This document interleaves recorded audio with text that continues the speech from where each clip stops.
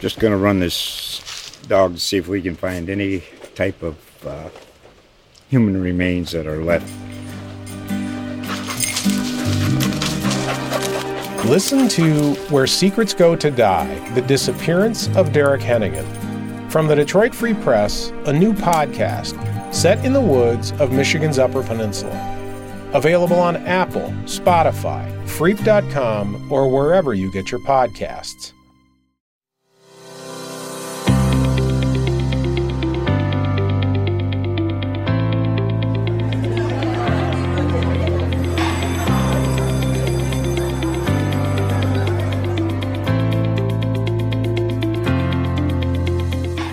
Columbus Dispatch Education Team, this is The Learning Pod, a Gannett-powered podcast on everything education, featuring Sheridan Hendrix, Megan Henry, and Michael Lee. Today on The Learning Pod, we'll be discussing Columbus City Schools' facility master plan to close, consolidate, and repurpose schools in the district. While there's no projected timeline yet for which schools may close or when, the growing district is also considering the possibility of building 19 new schools in the next 20 years. Columbus City Schools has long been examining the district's buildings and needs. Michael, can you give us an overview of this plan and the district's current needs? Yeah, so from my understanding, basically the reason for the facilities master plan is it hasn't been updated for many years, and the district what they were telling me was that I think some of the schools in the district were kind of just too big for the amount of students that were actually in those schools. And so what they decided is, so they put together a committee, a facilities master plan committee, and the committee recommended a plan essentially building 6 new high schools, 6 new middle schools, and 6 new elementary schools, which would essentially, and those schools aren't going to add more, essentially, if that makes sense, to the grand total. In fact, what the district told me was essentially that it's likely that there's going to be a reduction of schools, and that they were saying is, the purpose for that is so that they can, essentially consolidate students into these newer buildings from old schools, and then and that allows them to essentially allocate their resources to more students, right? So they were saying, academic rigor, or providing, more athletics to students, more art programs to students. And so that's from my understanding, really the plan and one of the bigger reasons for, these recommendations and the new buildings. Yeah. And this wasn't just a plan that, district officials cooked up on their own. This was a collaboration with the community, right? Can you tell us a little bit about that? Mm-hmm.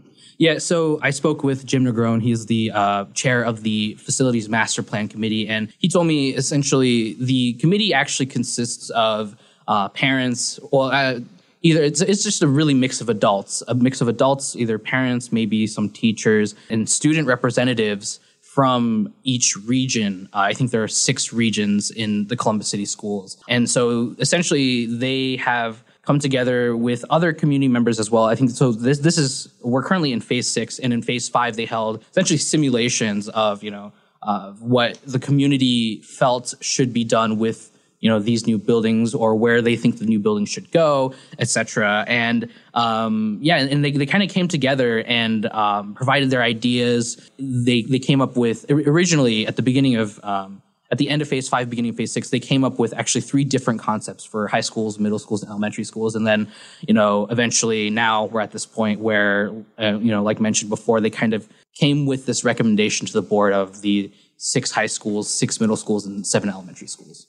Columbus City Schools has a lot of buildings in its district. It has 112 buildings, some of which have been around for more than a century. Megan, what goes into consideration in determining what buildings might close or change? And what's the cost on a project as large as this?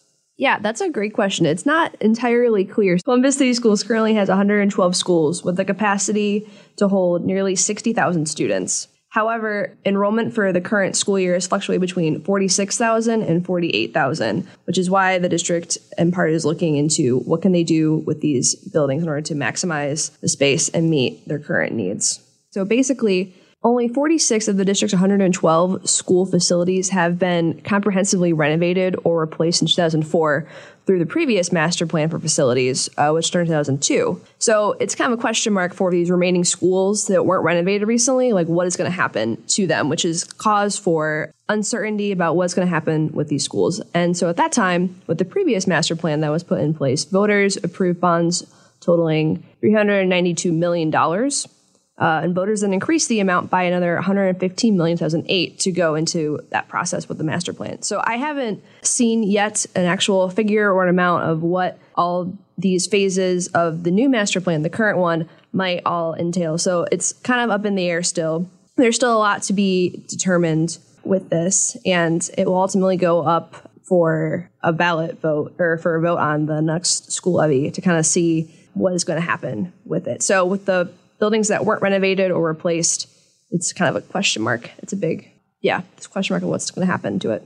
Yeah, you mentioned that there's a lot of uncertainty around what buildings might close and, because nothing's really set in stone yet. It's all just a conversation at this point. What has been the community's response to this plan so far? Folks in the district, whether they have students or not. Yeah, I talked to some folks on the hilltop, and specifically talking to Highland Elementary School. This school was built in 1895 and is one of those schools with an unknown future that hasn't been previously renovated formally as a part of the previous school master plan.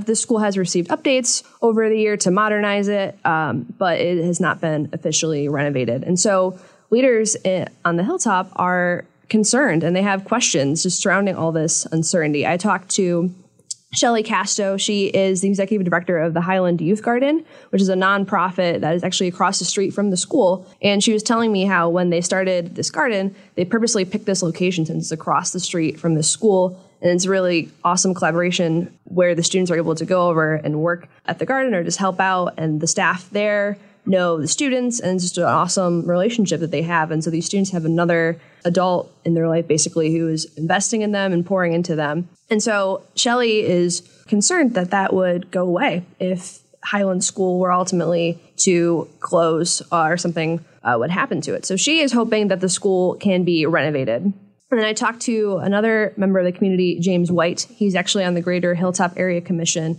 And he was actually at a facilities master plan meeting back in December, but he is critical of the district's lack of transparency. He basically didn't really know about the facilities master plan that Columbus City Schools was doing until December. And at that point, it had been happening for over a year with the various phases. And so he is just critical since a lot of this is taking place, unfortunately, during COVID, which the district, of course, didn't see coming. But that's just been another factor for the district to kind of navigate around having these meetings, virtually or in person, but trying to get the word out has been tough. And so James acknowledged that, but he just had these concerns that he didn't know about this until towards the very end of the different set of phases. So he's looking forward to having hopefully a newer buildings on the hilltop that will benefit the students, but he is just concerned about what is going to happen to some of these other buildings.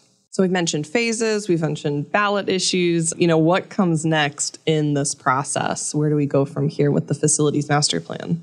Yeah, so now the committee's recommendations that they presented at a previous board meeting earlier in February now move on to the Neighborhood School Development Partnership Committee, which is an independent volunteer panel that was created by the Columbus Board of Education in 2002 for the previous facility master plan when they got that ball rolling. So their proposal calls for the plan to be approved in June with an issue on the ballot in November. And then the projected timeline would be for the first school opening in August 2026, with the total plan ideally to be completed by 2040 to 2042. So in 20 years. And basically, from my understanding as well, speaking with board president Jennifer Adair, she was saying with that committee, that's when they're really going to figure out, which buildings, what's going to be done. And something that I know she was mentioning that, looking into the future as well, which is with the new buildings means old buildings are going to, become empty. And the district in the past has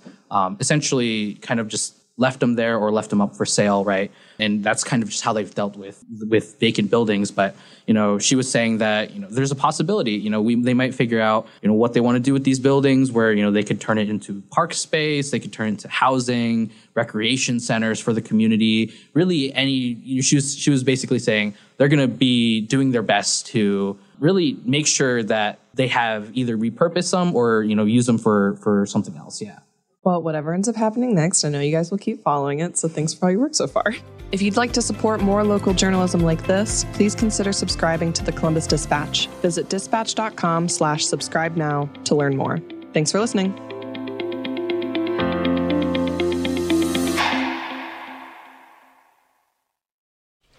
Just going to run this dog to see if we can find any type of human remains that are left. Listen to Where Secrets Go to Die, The Disappearance of Derek Hennigan. From the Detroit Free Press, a new podcast set in the woods of Michigan's Upper Peninsula. Available on Apple, Spotify, Freep.com, or wherever you get your podcasts.